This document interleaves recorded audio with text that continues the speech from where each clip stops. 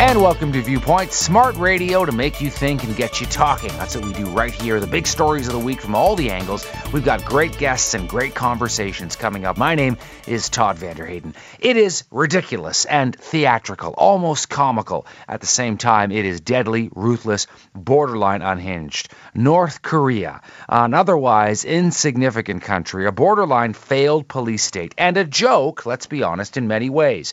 And yet, it is caught in a communist time warp with a bizarro leadership cult, slave labor camps, routine executions of anyone considered disloyal, and the fact is, North Korea is blackmailing and bullying its way into the headlines. It's got nuclear weapons, and it's holding the rest of the planet hostage to a certain extent. It's a clear sign of a complete failure by the rest of the world to allow this to have happened, to let it get this far. Failed strategies and policies, primarily by the United States, China, and South Korea over the past 20 or 30 years. It might have been impossible all along to contain North Korea, but maybe not. Now, the country testing missiles, scaring the heck out of the region. Its dictator in his early 30s, Kim Jong-un, who had his own uncle executed using a massive anti-aircraft gun.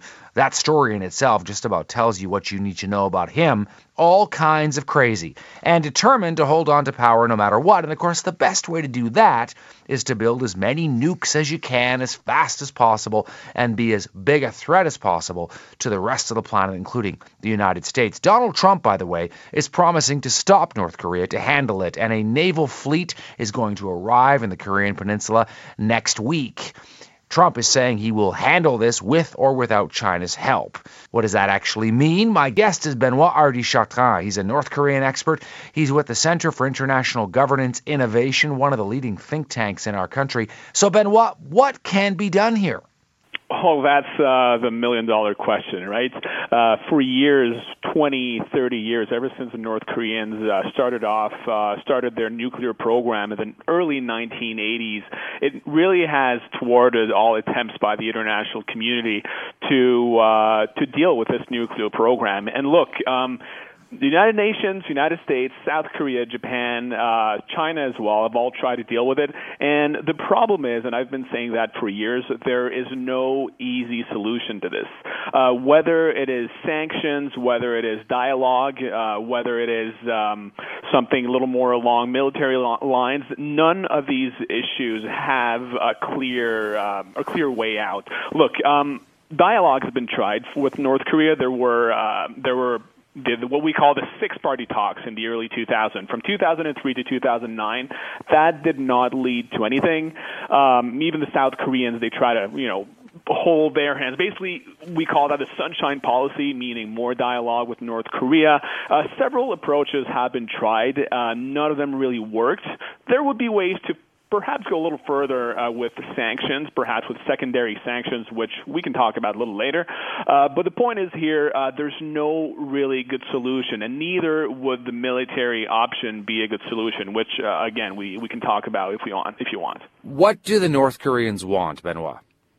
What the North Korean wants, technically speaking, they want one thing, which is the capability to develop long-range intercontinental ballistic missiles to be able to hit the United States with a nuclear warhead. They want the capability. I'm not talking about them wanting to use it, but having the capability to do this. And having this from the viewpoint of Kim Jong-un and the leaders of North Korea would pretty much guarantee their survival. They have always perceived the entire world, well, mostly the United States as well as South Korea, as having a very hostile posture towards it. And therefore, in their eyes, they have a very, they have a very kind of siege-like mentality.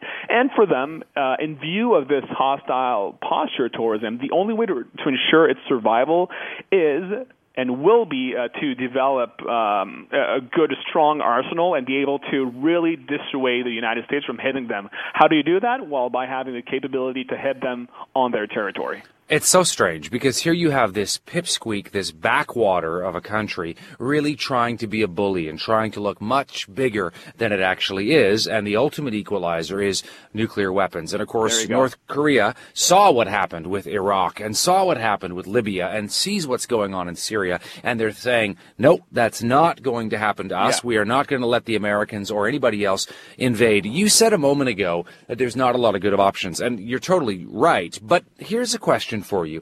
We know that China is a huge ally of the North Koreans. They have a lot of economic ties with them. China is not happy with what North Korea is doing, but they could squeeze more, Benoit, if they wanted to. And even if they didn't, the United States could go after Chinese companies that do business with North Korea. In other words, the U.S. could put sanctions against those Chinese companies and those Chinese banks, sort of secondary sanctions. But the U.S. won't do that either. Why not? Exactly. So this is what I mentioned earlier, the secondary sanctions.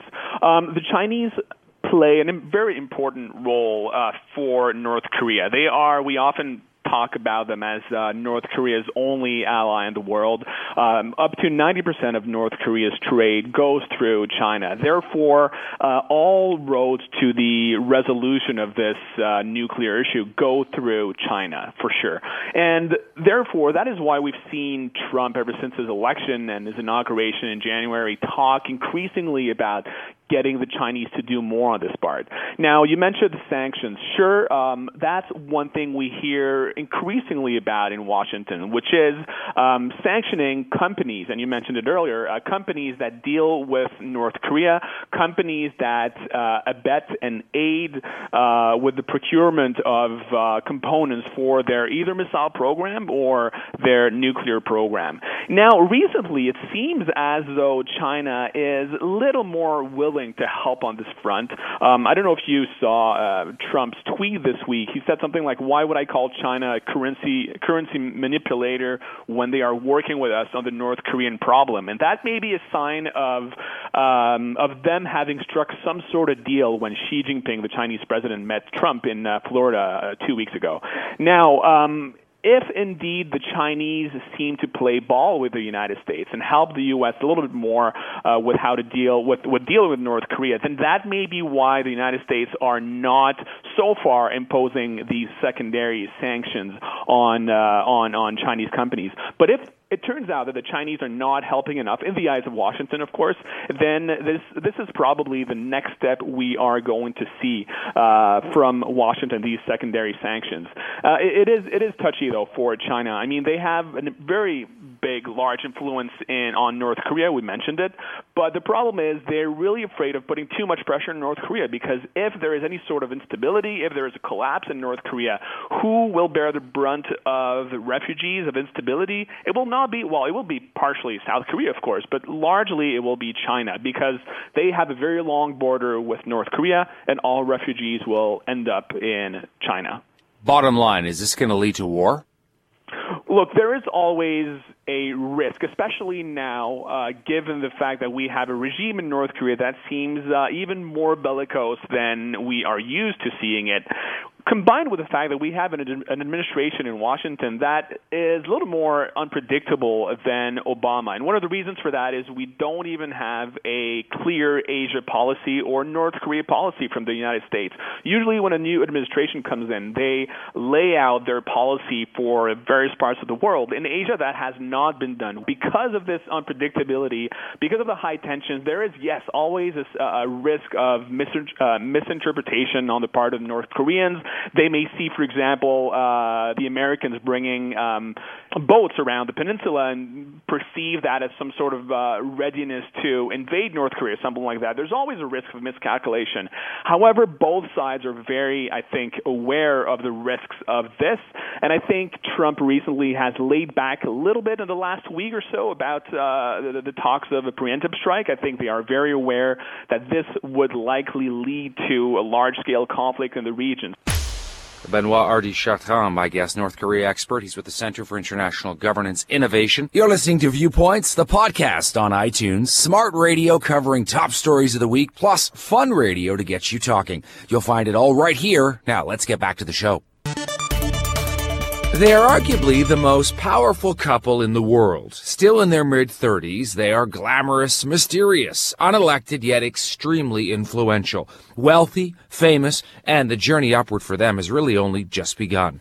Ivanka Trump and her husband Jared Kushner, the first daughter and first son-in-law to President Donald Trump. Both have been given an unprecedented amount of power. Never before have we seen this kind of thing in modern history. They've got offices at the White House itself. They meet with foreign leaders. They're given major roles and responsibilities in the Trump administration, including over things like foreign policy, Middle East peace, Iraqi strategies for the United States. All of that despite having zero political experience. This is a first family, quasi-royalty, thanks mainly to an extremely unconventional president in the Oval Office who values loyalty above and beyond everything else. And so Ivanka and Jared, 35 and 36 years old, are helping to run the show of the world's biggest superpower, and often behind the scenes. It's mind-boggling in so many ways. And one final point, they are also in many ways elite, super-rich, liberal Democrats from Manhattan. So the complete opposite of the people who actually voted for Donald Trump. My guest on the line in Fredericksburg, Virginia, is Steve Farnsworth, U.S. political analyst who we often call up to get his take on all things related to U.S. politics. Steve, what do you think about this power couple?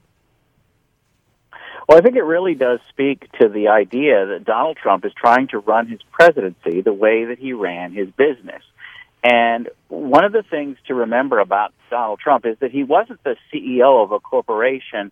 He was the head of a family business. And so it was always very personal with Donald Trump. The people that he had working for him was a relatively small number of people compared to, say, Exxon or Mobil or some company like that, but still very family-connected and very much focused on loyalty. And maybe that's okay in the real estate business. When you're thinking about making development deals and so on, you can always move on to something else. But when you're talking about an iterative game, that is, that when you're working with Congress over and over again on different policy matters, when you're working with members of other countries, leaders in other places, those people are going to be there whether you like them or not. And that means a certain level of experience and a certain level of caution in how you deal with some of these organizations, some of these other countries, is really to your advantage. And Donald Trump's focus on loyalty, I think, is causing some problems for him in terms of the instability and the inconsistency that you see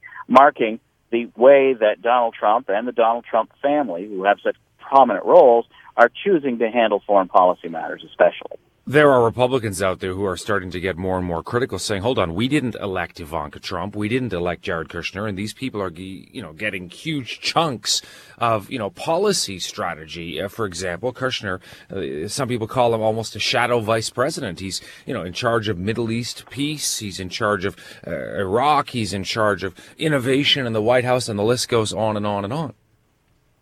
It really is astonishing when you look at the portfolio that Kushner's been given in particular. You think about Middle East peace. Now, this is bedeviled the most sophisticated, most experienced political and foreign policy hands for generations now. And yet, the 35-year-old, 36-year-old neophyte is going to be able to do that while he is doing all these other things that he's expected to do, especially the reorganization of government, a massive task in and of itself. I mean, you have given an extraordinary portfolio, more than any one person has ever been expected to handle.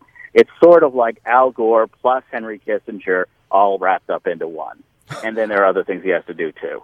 I mean, the biggest question of all, do they actually know what they're doing? What do you think, Steve? Well, I think that there is a great deal of uncertainty with these people. When you listen to the way that the Trump administration talks on one day and how they talk on the next day, it's pretty clear they're learning as they go.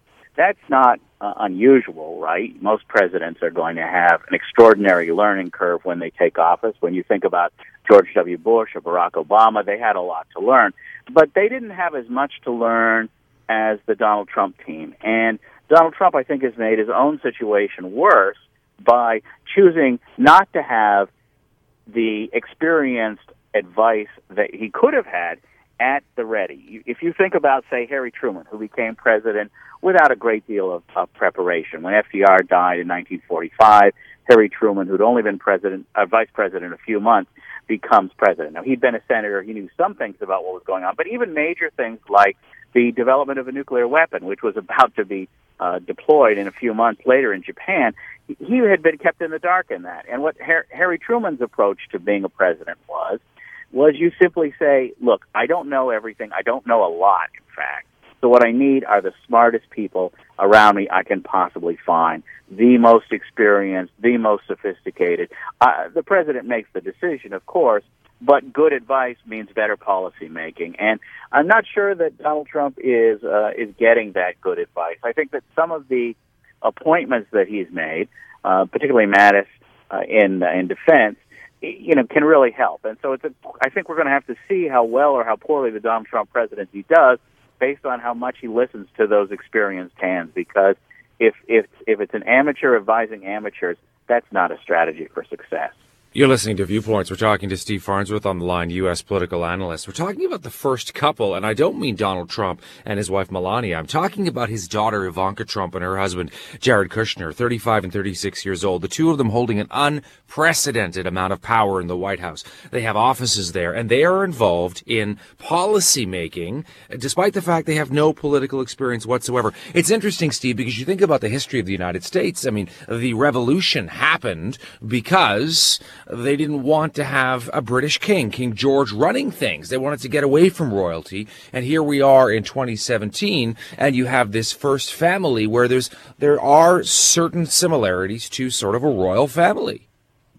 Well, that's absolutely the case. And there's a certain l'état-c'est-moi to the way in which the Trump family is treating this job. The state is me is not exactly the Republican principles on which our country was founded, but there seems to be a sense that whatever is good for Donald Trump and Donald Trump's business should be pursued, and that's going to be good for the country as well. If you look at a whole series of business transactions, a whole series of decisions that are being made so far in the Trump presidency, they seem to be very beneficial to Trump financial interests. Now, you can understand a monarch looking out for the wealth and power of that royal family. It's a bit more problematic and a bit more foreign to the American experience when you look at the decisions that Trump is making, whether it's inviting foreign policy leaders to private resorts that the Trump family owns to build up attention and business for those resorts, to make sure that nearly every weekend Donald Trump is golfing at a Trump-themed, Trump-named, Trump-owned property, to the various ways in which copyright laws are being adjusted around the world to make the first family and the Trump president and his family happy. So from one thing to another, you have a whole series of real problems from our Republican tradition. We cast off a monarch a long time ago, and one likes to think we didn't look back. One final thing about the notion that these two, Ivanka and Jared, are Manhattanites. They are liberals, or certainly Jared in the past has been a Democrat. There are Republicans who are very concerned that they have a lot of influence over Donald Trump. He trusts them the most out of anyone. And there are signs of a battle going on inside the White House over who will have control over the president. These two, this first couple, are liberals and they're elites. And what will that do to Donald Trump? I've often felt that you have very incompatible people in the Trump White House. You have Steve Bannon, who really isn't going to agree with Ivanka Trump and Kushner on much. You have Priebus, the former RNC chief, who also has his differences with Bannon. It's common for teams to turn on each other in a White House, and this group of people that Donald Trump has selected for loyalty, not for any measure of consistency, are really going to be very, very difficult. Now, if I were Steve Bannon, I wouldn't put too much stock in the possibility that I would be listened to and family members would not, but he took the job, and we'll see how that plays out. Steve Farnsworth on the line, U.S. political analyst. This is Viewpoints, great guests and great conversations. From politics to pop culture, from technology to geek culture. We do smart radio and fun radio right here. Tune in every week to the iTunes podcast for the best segments from our nationally syndicated weekend radio show. Have you ever gone to a high-end restaurant, looked at that wine list, and had no clue what the heck you were doing? You know, you feel shy, slightly embarrassed, and you look for anything that seems familiar. Oh, Italy. I know Italy. I like Italian things. Australia. What do the Australians know about wine? Not sure. France. Well, you can't go wrong with French wine, of course. If that's anything remotely like you, you're not alone. Wine lists seem inherently snobby, maybe even a bit silly. Is there really much of a difference? Can you tell why one bottle is $30 and the other is $300? Let me take it one step further now. What about sommeliers? Those are those wine experts, people who study, take exams. They live, breathe, eat, or drink, to be more accurate, wine. If you think this is just some sort of a fun pastime, a hobby like painting or stamp collecting or finding antiques, think again. Being a sommelier, not for the faint of heart, it is taken very seriously. It's all about the taste buds, the ability to detect the subtlety of wine. That is paramount. Wine, by the way, a huge business in 2017, so profitable, and let's be honest, it's a bit bizarre in its own way. Very competitive, eccentric, with its own weird jargon, curious rules, legendary egos. Well, my guest today is a woman who decided to plunge headfirst into this strange world, to become a sommelier. And in doing so, she embarked on a fascinating journey into the world of wine, wine snobbery, and she had a whole lot of fun doing it too. The name of the book, Cork Dork. A wine-fueled adventure among the obsessive sommeliers, big bottle hunters, and rogue scientists who taught me to live for taste. Bianca Bosker is my guest in New York City. First things first, Bianca, you were like so many of us, zero real knowledge of wine, except, of course, that you enjoyed drinking it. That's right. When I started, there are those wine lovers who spend their Saturday nights agonizing over the choice of wine from Burgundy and Bordeaux. I'd spend my Saturday nights agonizing over the choice between wines from a bottle and a box. And I thought that there was a difference, but I wasn't entirely sure, truth be told, what it was. And, we think of wine as being this thing of pleasure, but these cork dorks turn it into a thing of pain. I mean, they are so dedicated to what they really see not as a job, but as a way of life. They lick rocks to train their palates. They divorce their spouses to spend more time studying. They hire voice coaches, memory coaches, sports psychologists, and they, what was really, for me, the entry point into all of this, compete in these crazy high-stakes sommelier competitions that are essentially, the Westminster dog show with booze. And for me, I was really fascinated with why. I mean, what was the big deal about wine? And then on a personal level, at this point, I was back then working as a tech editor for an online website, and I can tell you my life was not about the senses. It was about screens, and I wanted to know whether I could develop the sort of super senses that these cork dorks had trained themselves to have. I mean, I'd smell wine in a wine, that was about it, but they could smell stories, histories, travel through a glass. And so I ended up quitting my job and starting over as the lowest of the low as a cellar rat. And, really, I think worrying my friends and relatives in the process. I was doing a lot of daytime drinking. Bianca Bosker is my guest, joining us from New York. The name of the book we're talking about, Cork Dork. And we should say that you are a journalist, of course, by training, well-published as well. And you decided to go on this journey really as kind of an exploration of what was behind this whole industry, get really down deep into the reeds, as you're saying, as a cellar rat, and figure out what was going on. One of the fascinating things is this whole notion of the palate, and you talk about, no Listerine, no coffee, no perfume, cutting back on salt. These people lick rocks. They even observe weather patterns as well, all to make sure their taste buds are perfect. Right. Well, so some of these things, it's a lifestyle. They turn their lives upside down in the name of flavor and their noses and tongues. And I can say I did it too. I was right there with them because I wanted to know whether I could really, again, actually train my senses. I mean, when you think about it, basically Plato decided early on that taste and smell didn't matter. These were the animalistic senses. They were the least important. And really that view has informed us ever since. I mean, both, science, philosophy, even our everyday lives. I think most of us really ignore 2 of the 5 senses that we've been given to make sense of the world. And what's so interesting about this world of sommeliers and collectors is they turn that logic on its head. And so it really is a lifestyle where you think of your palate like, the sommeliers talk about their noses and tongues like they're their best friend. They know how they change going from one state to another, one altitude to another, what it's like when they live near water and how that affects their nose.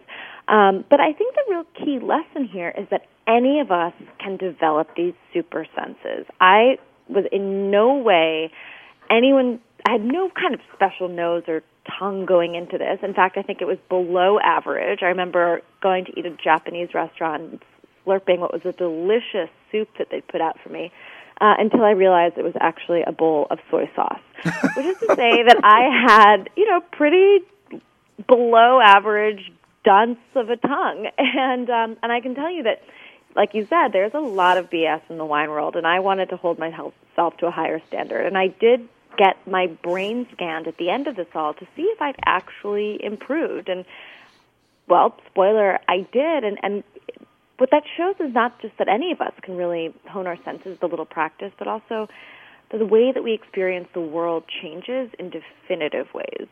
Yeah, that's one of the best parts of the book, this notion of listening to your senses and trying to develop them, the sense of smell and taste, to a heightened state, or more than most people have currently. We're talking to Bianca Bosker on the line. The name of the book is Cork Dork, and her journey through the strange and curious world of sommeliers and wine tasting.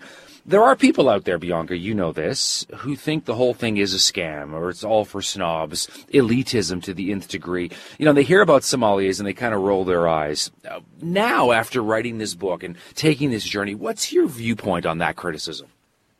I think it's a great question. So, candidly, when I started this, I also had I was very curious, but I was also a bit skeptical. And I was set out to really figure out what was BS and what wasn't. And what I found is that there is a ton of BS in the world of wine, but when you clear that away, you are left with these precious truths that really have lessons and repercussions far beyond a glass of wine, whether it's how we perceive experience or how we, remember our most precious memories. And what I will say is I was very cognizant with Cork Dork of, I think, it's been described as subversive, and it hasn't been without some controversy. And I think that the reason for that is that it doesn't stick to the typical wine world script. I mean, this world has had some very convenient truths that have continued, I think, for far too long. And I was really cognizant of, let's pull back the curtain. And the reality, we talk so much about the romance of wine, but the reality is so much messier and so much more complex and way more fascinating. I mean, just as an example, this concept of terroir, right? We hear it all the time. It is the most frequently used wine buzzword. And I just wrote a story about this. It doesn't really exist in the ways that we'd like to think it does. And, not to say it doesn't exist, but it's much more complicated. I think likewise, tasting notes, right? I think there's oftentimes the world of the sort of sommelier and the world of the scientist don't interact as much as they could. So I was definitely there. I mean, there's so many examples of that, but I think that there's too often, I think the problem is the wine industry tells people what to taste instead of showing them how to taste. And I think that unfortunately makes people, even very confident people, a bit petrified of wine. They don't trust their own senses. And to me, that's a really big, critical jumping off point for a healthy relationship with wine. I got a question for you, and I'm going to be blunt. How do you not get drunk all the time when you're a sommelier? It's not easy, and you do. I will say that when you think about the life of a sommelier, you're doing a lot of palate training. I mean, when I was working to train as a sommelier, I was in, 2, 3, 4 blind tasting groups a week. So think about it. At 10 a.m. on a weekday morning, I was sitting down to my first 6 glasses of wine.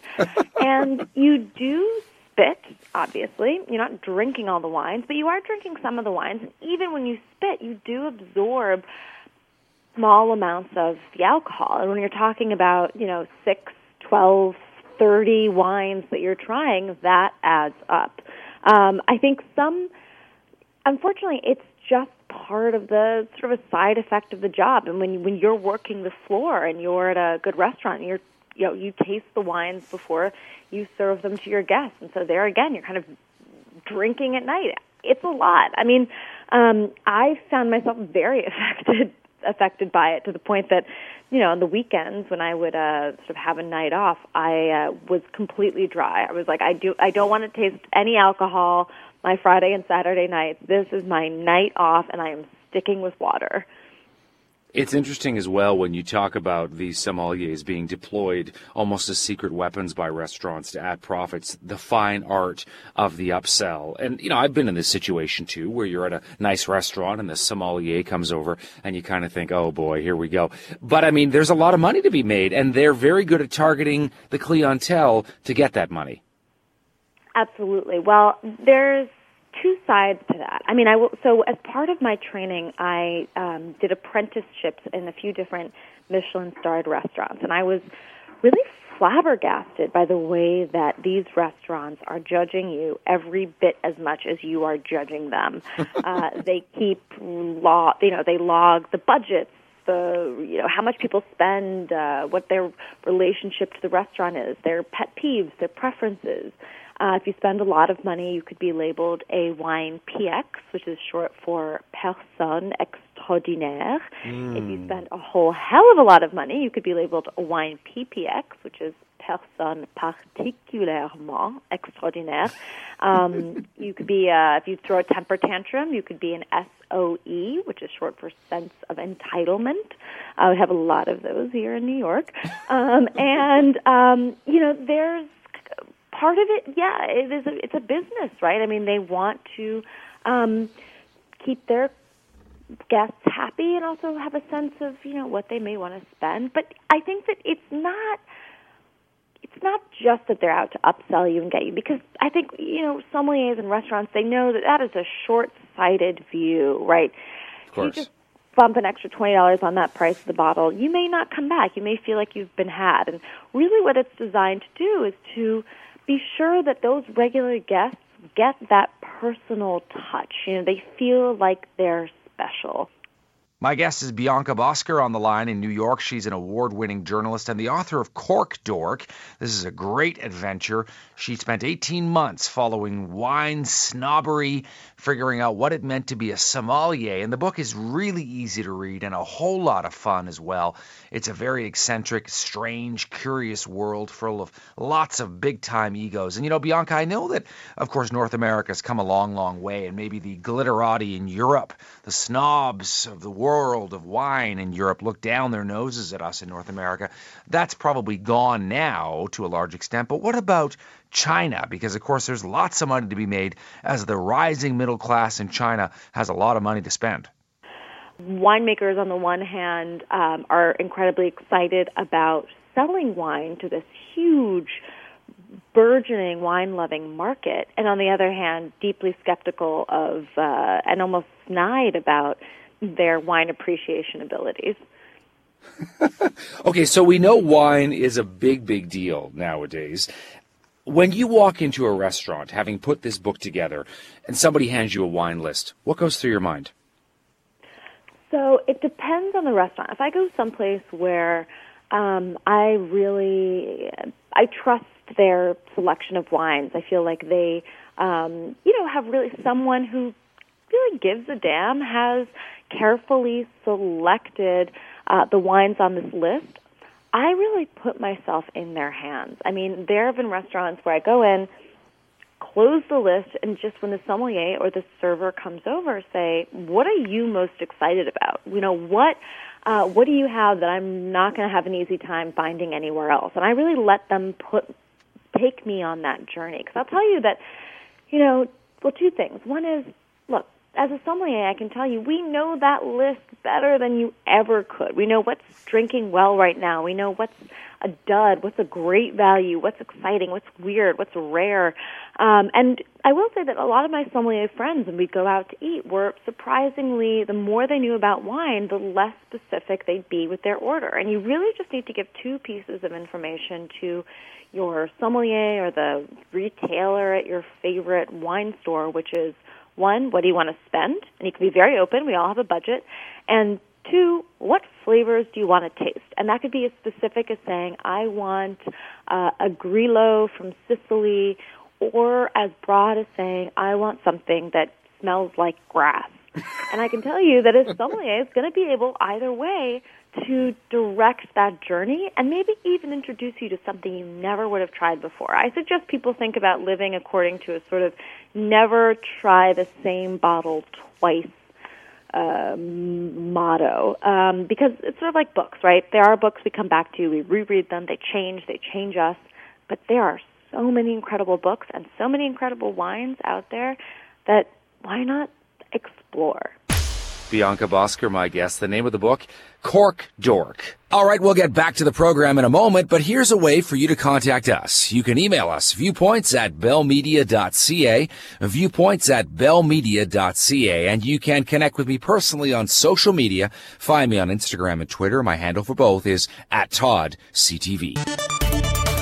So many of us are online nowadays, and welcome back to the show. Facebook and Twitter and Instagram, LinkedIn, Snapchat, your emails, your photos, you name it. Much of our lives are digitized. Social media, a way to stay in touch with old friends and family, colleagues, even exes, and the list goes on and on and on. This is all really kind of new territory for us, and I find it fascinating because this digital world is really recent. I mean, last 10 years recent. But with 2 billion Facebook users, give or take, 600 million Instagram users, and hundreds of millions of people on all sorts of other platforms, a big chunk of our existence is digital in 2017. Here's the thing, not to get too morbid, but have you ever wondered what happens to all of these footprints if and when we are no longer around, as in when we pass away, whether it's suddenly or eventually? I mean, it's going to happen to all of us. What sort of digital legacy are you going to leave behind? Have you even thought about it? Do you have a strategy? Do you have a plan? What happens to all those accounts? Who's going to oversee them? Turn them off, delete them, or, if you prefer, to keep them going, some sort of digital legacy that lives on and on and on. I want to bring in my guest who wrote about this recently for the New York Times. Tim Herrera is the Smarter Living editor at the Times, and he joins us now from New York City. Tim, great to have you on Viewpoints. Thanks for this. Thanks so much for having me. So what is going on when it comes to this whole notion of digital death here? What's at stake? So this is really, kind of a relatively new-ish concept, and, kind of the idea of what happens to our digital lives after we die is something that wasn't really kind of in the broader public consciousness until kind of like early 2015, when Facebook really was the first among the huge, tech giants to approach this head on. And it was then that they introduced their legacy contacts. And, for companies of that size and of that relevance in such a broad percentage of the population's lives, they were the first tech company to really put that at the forefront. So, since then, it's really been something that other companies kind of followed suit and drawn up their own versions of this. But, really, we're kind of at this kind of weird forefront where, for the most part, all of us really are going to kind of be immortal in a way, like these online personas and characters that we're creating, unless we really set them to expire or set some type of end to them, they're essentially going to live in perpetuity, which is kind of a scary and crazy and bewildering idea. It really is. And whenever you talk about the notion of death, I mean, it is tricky and it is delicate and it's very sensitive too, how best to manage it. And I guess we're kind of stumbling through, aren't we, trying to figure out what works and what doesn't, what is appropriate and what isn't. Right. And, the thing is, it's one of those, things we really don't like thinking about because it really makes us uncomfortable, like funeral planning and will planning and estate planning is difficult enough, but, these digital personas of ours and the digital relationships we have are so deeply personal We're really kind of living our lives online in a way that even in the last 10 years has progressed, and it's nobody wants to think about that, so we kind of don't think about that, and we avoid thinking about that. And as I was kind of reporting out the story that I had written earlier for the Times, something that kind of came up was that people just didn't have plans because they didn't want to think about it. So then you get into this position where there's really nothing, there's no plan in place. So it's difficult to get at, and it's hard to kind of convince people that this is something that they really should be thinking about and prioritizing, even though it's just this abstract idea that's, for most of us, decades away. Facebook, of course, is the big one, and I know when people have relatives who pass away, you'll see something in your news feed about that, and then sometimes pages will be created to sort of curate these people's life and times, and no doubt a close friend or a relative is managing this, and their friends can then go post and repost and all sorts of things. In some ways, it becomes quite beautiful, and as you're saying, kind of living on to a certain extent digitally. This notion of Facebook, though, with legacy contacts, what is that? So a legacy contact is a person that you establish to kind of mind and tend your Facebook account after you die. So ideally, it's somebody that you trust very deeply, someone you've known for a long time, but you really kind of hand over the keys and say, once I'm no longer able to manage my own Facebook account for whatever reason, likely death, they can kind of take it and implement whatever plan that you had in place. And Facebook offers a couple of different options. So you can have your legacy contact establish your page as a memorial, which will have it live on, and people can comment on your profile with, remembrances or thoughts or anything like that. And it'll kind of just live on in that form. It's important to note that these legacy contacts don't have access to things like your messages. So, a lot of your personal secrets are going to kind of remain inaccessible. But having that legacy contact is just kind of a person in place to really carry out whatever your wishes could be. And then there's also options for them to, download your data, so like your photos or your public posts or things like that, just in case you wanted to preserve those for whatever reason. And then Facebook also lets you have your legacy contact just delete your profile outright. So if you didn't want it to live on in perpetuity or didn't want to have any remembrance or anything, it can just kind of vanish, which as I was kind of reporting at that story, it seems like, is a pretty, popular option for a lot of people. This idea that it'll be around forever and outlive us by who knows how long is another kind of one of those very scary thoughts and ideas. Tim Herrera is my guest on the line in New York. He's the Smarter Living editor at the New York Times, and we're talking about managing your digital death, the notion that there are so many footprints out there digitally that we have nowadays in 2017. And what happens if suddenly you die? Who is going to look at your Facebook account and your Instagram account and all those emails, et cetera, et cetera? And as Tim is saying, you might not want your wife or husband or girlfriend or boyfriend to necessarily have access to everything. I mean, everybody has got private stuff, or, your relatives to know everything, even your friends to necessarily know everything. And of course, that leads to all sorts of questions. You think about it, Tim, too, and it's really quite a task, isn't it? Because if you're someone who is, let's say, quite active on social media, you might have 6, 7, 8, 10 different profiles across these platforms, different passwords for all of them. Then there's the whole email thing as well. You could have a bunch of different email accounts, all of your financial things that might be online. I mean, this is something that could take a lot of work to properly get a handle on for someone once you're no longer around.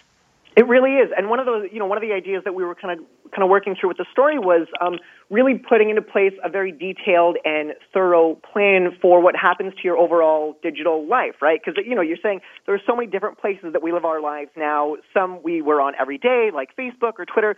Some we check a little less frequently, like LinkedIn, for example, and some we have, these weird, like, email accounts that we set up 15 years ago when we were first learning what the internet is that are still there, but you're not using. So we have these, like, weird kind of, this trail of, like, our entire digital lives that really, like, we probably even forget that these accounts exist. so there's kind of no way to catch all of it. And, on top of just minding all of the accounts we have, it really becomes a matter of digital storage. Like, I don't know, people can use like Dropbox or like a hard drive backup service or even like Google Photos or, Google Drive or something like that to just kind of store data online and keep it somewhere. And, there's a good chance that, our loved ones don't even know that these exist.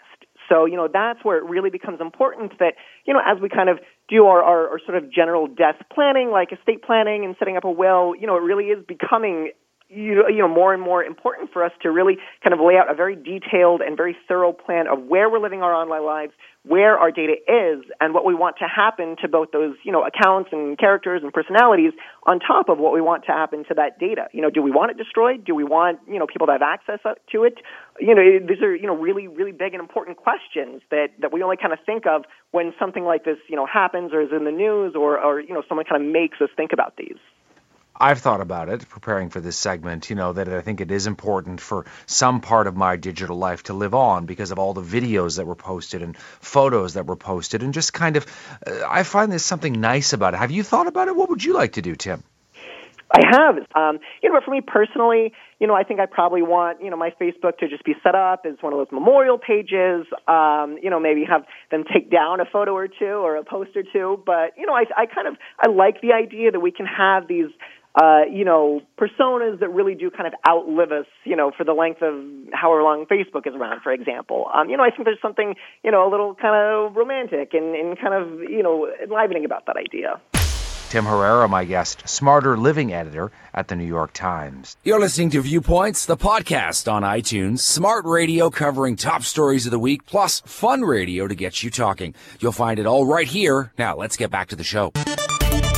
I wanted to do something a little fun with the final segment of the show this weekend. Of course, Thursday was April the 20th, or 420 as it's known in some circles, the unofficial International Cannabis Appreciation Day. And this year, something special for Canada, of course, because by this time next year, marijuana will be legalized, and the Trudeau government earlier this month tabled the new law on the books.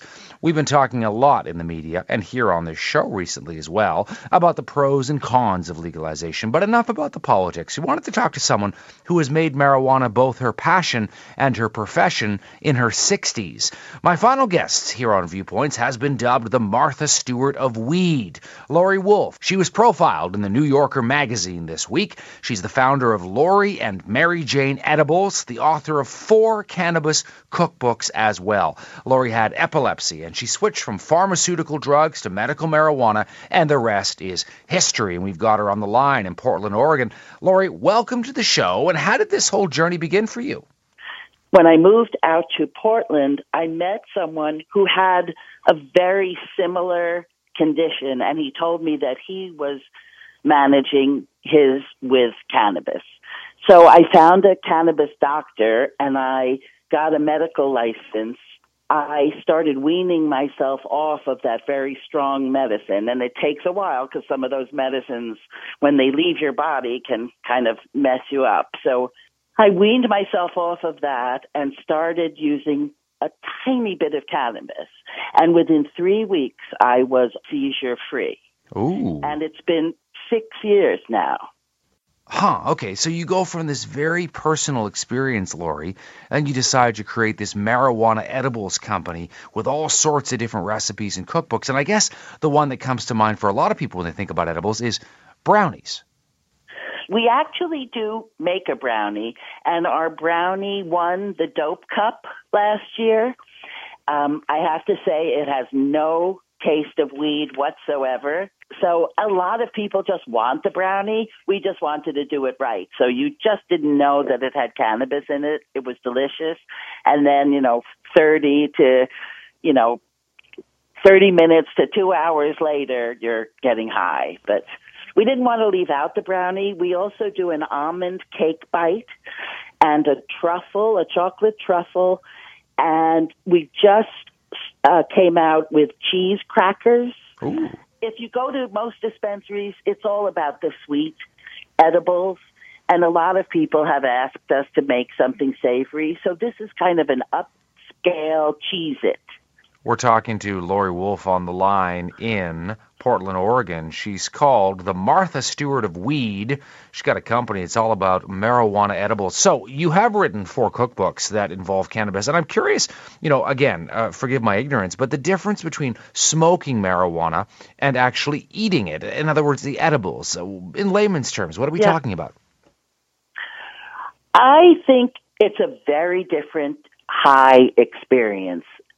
Smoking is immediate, and from the moment it starts, it can be pretty intense. What I love about an edible is that it comes on gradually. It takes at least 30 minutes to kick in. So a lot of times I kind of will eat an edible and just go on to doing something else and sort of forget that I have eaten an edible. You start feeling yourself getting high or getting medicated in subtle ways, like you just notice that you feel way more relaxed, or your eyes feel heavy, or you just all of a sudden will have a surge of creativity, and then it's like, whoa, I'm starting to get high. And it lasts longer, more than I would say about smoking a joint or from a bong. I mentioned that you've been given the nickname the Martha Stewart of weed. What do you think about that? When I started to treat my epilepsy with cannabis, I started, trying edibles that were available, and most of them were pretty terrible.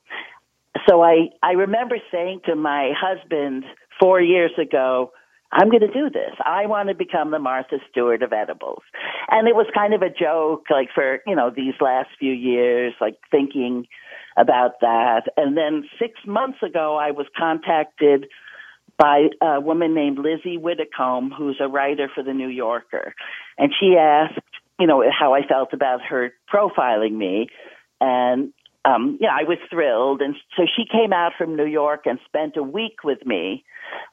She was actually with me when we won the Dope Cup, when the Brownie won, so it was great. And, the article, is online now. It just came out, and she refers to me as the Martha Stewart of edibles. And I think it's great. To me, becoming the Martha Stewart of anything is an incredible compliment. So, yeah, it was great. It was really kind of I think I put on my Facebook page, boy, this is what I dreamed about. That doesn't happen that much in life. I mean, I don't know about yours, but, this was pretty amazing. I was like, yeah. Lori Wolf is my guest. She's joining us in Portland, Oregon, and she is called the Martha Stewart of weed, profiled recently, as Lori's talking about, in The New Yorker. For many years now, she's been coming up with new recipes to use cannabis in food, and she's got 4 cookbooks out as well. One final question for you. What's your advice to our country? Because Canada is going to be embarking on this path, and I know Oregon, the state of Oregon, where you are, has already ventured down this road. What would your sort of your guidance be for us, your counsel? The thing that we stress in our company is less is more. If you're going to try cannabis for the first time, or you're going to retry cannabis because you haven't done it for years, start with the lowest dose and work up.